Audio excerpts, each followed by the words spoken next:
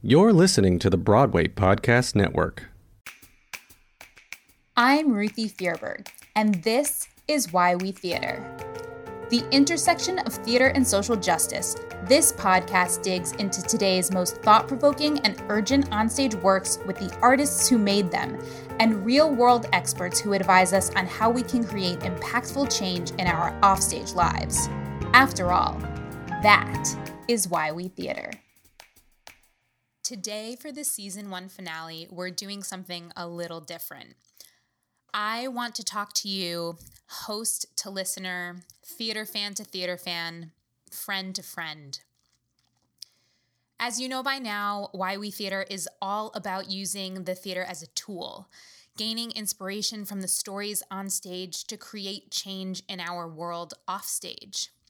Throughout season 1, I have learned so much, and I hope you have too, about how to advocate for ourselves and others.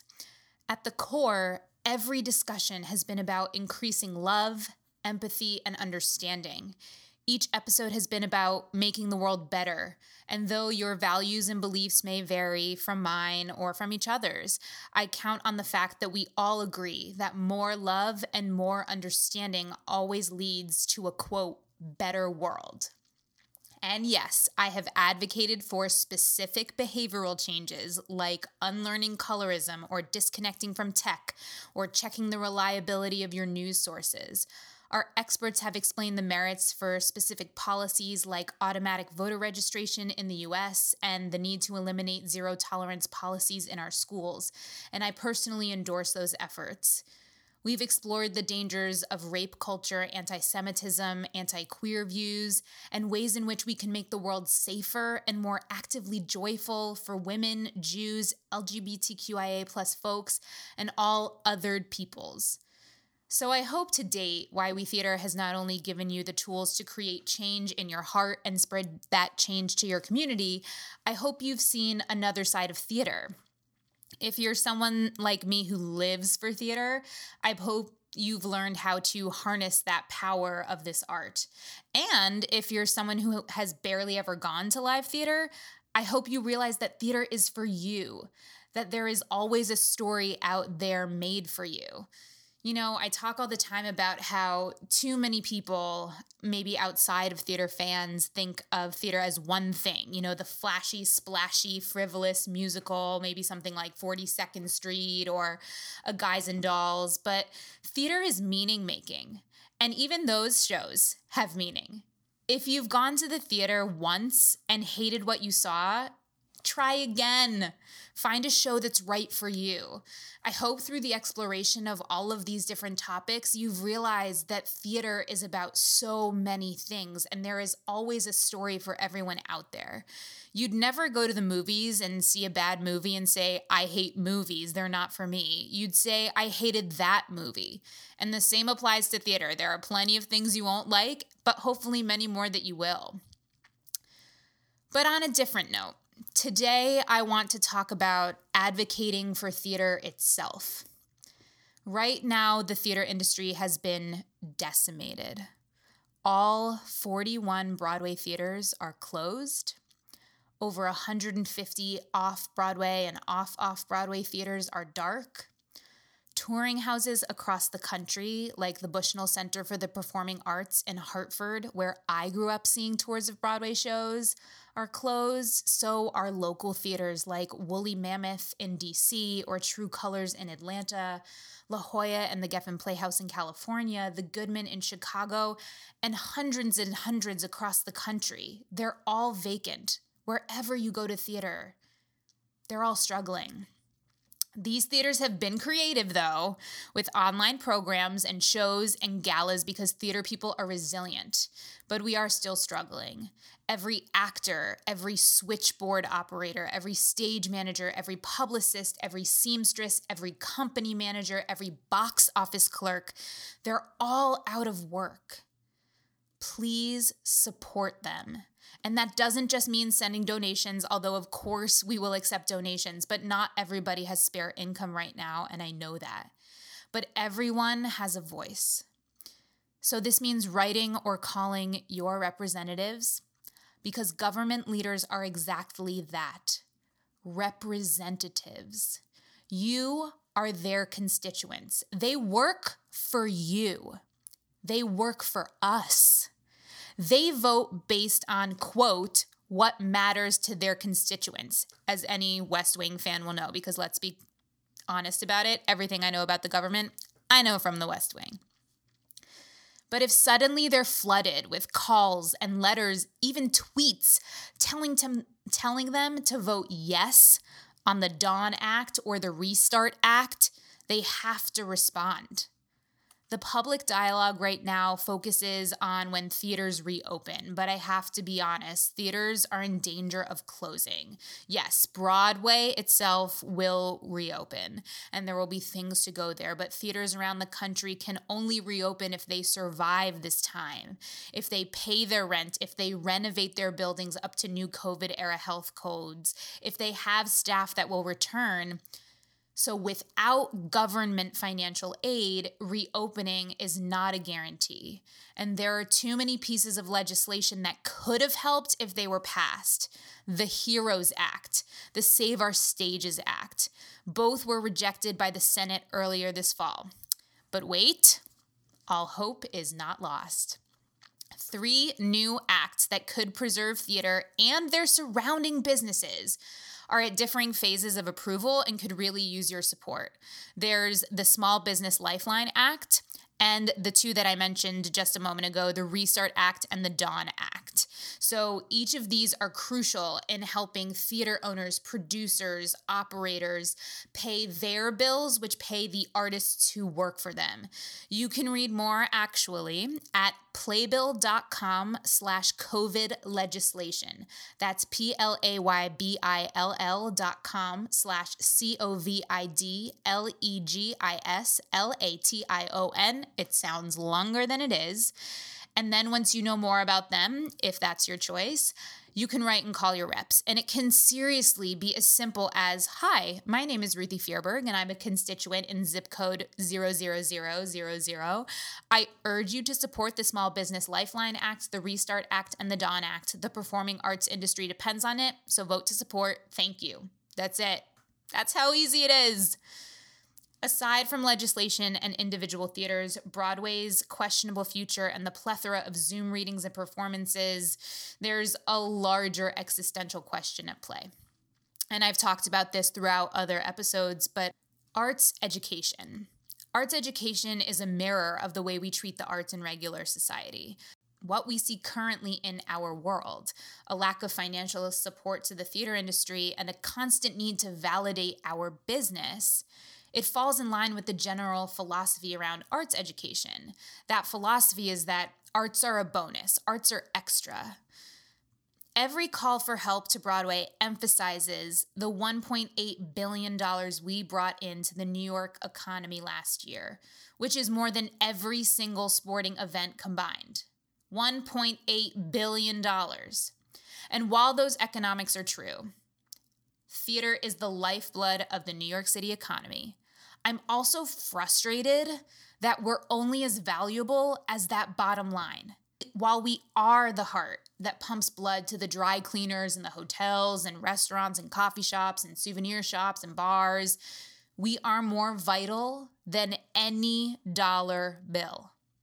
Humans are a meaning-making species. If you listened to our episode of Octet, Dr. Mary Helen told us this very clearly. We are a meaning-making species, and art is our meaning-making. You cannot quantify the value of theater. I will repeat that. You cannot quantify the value of theater. We are not a bonus. We are not extra. And that's why I want to talk about arts education. So if the school in your area has an arts program, I can nearly guarantee it's as an elective. That very word, elective, is problematic. I know it sounds drastic, but the arts should be required. Just like math, just like language arts, just like science. Music, both instrumental and vocal, acting, painting, drawing, dance, they all teach valuable skills. And I continue to be baffled how we require physical education, but not dance. And I don't mean square dancing, okay? Let's teach a real stretching warm-up and a technique class. Why should it all be extracurricular? I was lucky enough that my parents sent me to dance class. I am not a professional dancer, but you want to know what I did learn? I learned discipline. I exercised my body. I stretched. I strengthened. I improved balance and stability. And you might think, well, not all kids are good at dance. Guess what? Not all kids are good at social studies, and we make them take that. Both are necessary, and different kids will excel at different courses, but the exposure is key. Yes, we need to know how to add, multiply, and divide, but we also need to know how to communicate and understand another's perspective and empathize. For some reason, those in charge of budgets deem the latter skills disposable, and they kind of always have. We hear about music programs cut, but never math. And just to be clear, I'm not advocating that we cut math, but imagine if a school said they were no longer teaching algebra. You would think, like, what kind of school is this? What do you mean you're not teaching math? That should be the reaction when someone says, I'm not teaching music. The arts are equally crucial, and I do mean equally. And there's a reason why there are so many movies and shows out there about the music teacher who came in and saved the morale of the school and taught kids that they were worth something. Because that's reality. Mr. Holland's Opus, Joyful Noise, all of those, Where the Heart, Music of the Heart, all of these, they show us what we gain. Many of you know me from my work as the executive editor of Playbill, my day job outside the podcast. But before Playbill, I worked at Parents Magazine. I'll never forget there was one October where we did a creativity issue and educators emphasized the necessity of imagination. Why? Well, one powerful reason is that up to 85% of the jobs that today's college students will have in 11 years have not been invented yet. And that statistic is magnified the younger the student. So to set our kids up for success, we need to foster creativity. We need to allow for innovation. And the arts also increase neuroplasticity. So the ability to think up the job that doesn't exist and to be able to do the job that doesn't yet exist. What's more, students who are engaged in the arts have higher GPAs, lower dropout rates, higher standardized test scores. Concentration in the arts correlates to higher civic engagement. I'm a prime example of that. I spent 6 hours phone banking today for the election. I am civically engaged. I am a product of the arts. And exposure to the arts of only 2 hours a week improves overall mental health. We are in a mental health crisis in this country, and anything we can do to relieve stress, to make kids more confident, to make adults more confident, that's worth it. And all of this is reflected in my high school experience. If you've been listening, you've heard me talk about where I went to school. I went to William H. Hall High in West Hartford, Connecticut, and it was a public school. It is a public school, and we had the most phenomenal arts program, performing arts program. I was in choirs and dance groups affiliated with my school. Our jazz band was #1 in the country for a long time running. And all of those jazz band kids were also the straight A students, were also the top kids running cross country. And they have gone on to be some of the most successful people I know in the real world. There are so many people who went on to professions in the arts. Graduates of my high school have done everything from, go on to be musicians in the band Dispatch. There's a graduate who's a music director on Broadway. I, have a career here in the arts, thanks to all of you listeners. Another colleague of mine is the owner of a music venue. He's a graduate of Hall High School. The head of Cameron McIntosh North America is a graduate of Hall High School. The arts just help make successful people because we also learn time management. We learn self-expression. We make friends. But all of this is not just about not cutting arts. You know, that's the bare minimum, is having them. But we need to fund the arts. I hope all of this information convinces you that whether it's this election cycle and you're listening before or after this election cycle and for the next one, that we need to vote for Board of Education representatives and council members who prioritize the arts. We need to serve on committees to hire administrators who prioritize the arts and will hire strong arts educators. But outside of school, yes, you can be in charge of the arts in your own home, whether that's incorporating art into your child's upbringing, or if you're an adult. I mean, you don't need to have kids to do this stuff. I don't have kids. Let's do it. I sing, I dance.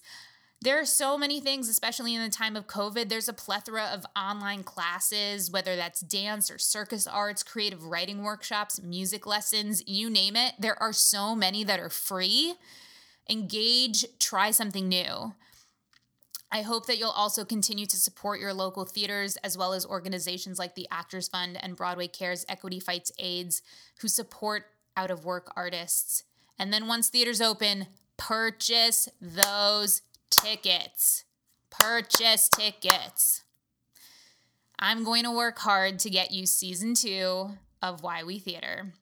Until then, please tell a friend about the pod, whether they consider themselves a theater person or not. Remember, every person is a theater person. Follow us on social at Why We Theater for more resources about how you can find these plays and musicals. Maybe you want to put them on in your own community. Maybe you want to see if there's a production online. Maybe you want to know how to create the change. All at Why We Theater on Twitter and Instagram. You can also sign up for my personal newsletter at ruthiefearberg.com. It'll be in the show description. And that way you can stay in the know about all things Ruthie, all things theater. You can read more interviews. You can get my pop culture recs and so much more. Until season 2, please stay safe. Reach out to someone you love just to say hello. And remember that love and learning is why we theater.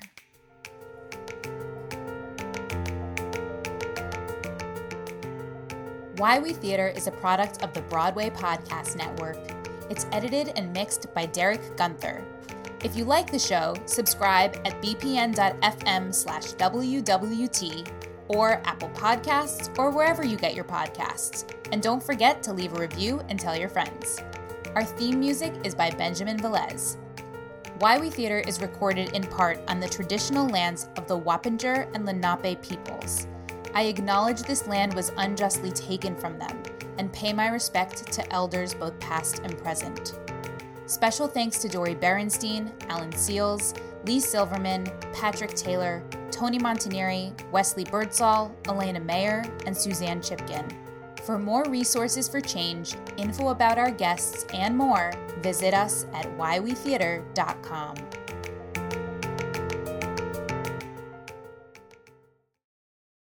Hey, it's Leslie Odom Jr. here on the Broadway Podcast Network to tell you about the Rise Theater Directory, a program of Maestra Music. Rise is a national online resource designed to connect and empower backstage and administrative and creative theater professionals from underrepresented backgrounds. If you work or aspire to work in the theater community, this can help you find your next project. And if you hire theater professionals, search the Rise Theater Directory to find your next team. Create your profile now and get more information by visiting risetheater.org. That's theater with an RERISETHEATRE.org, because only together we rise.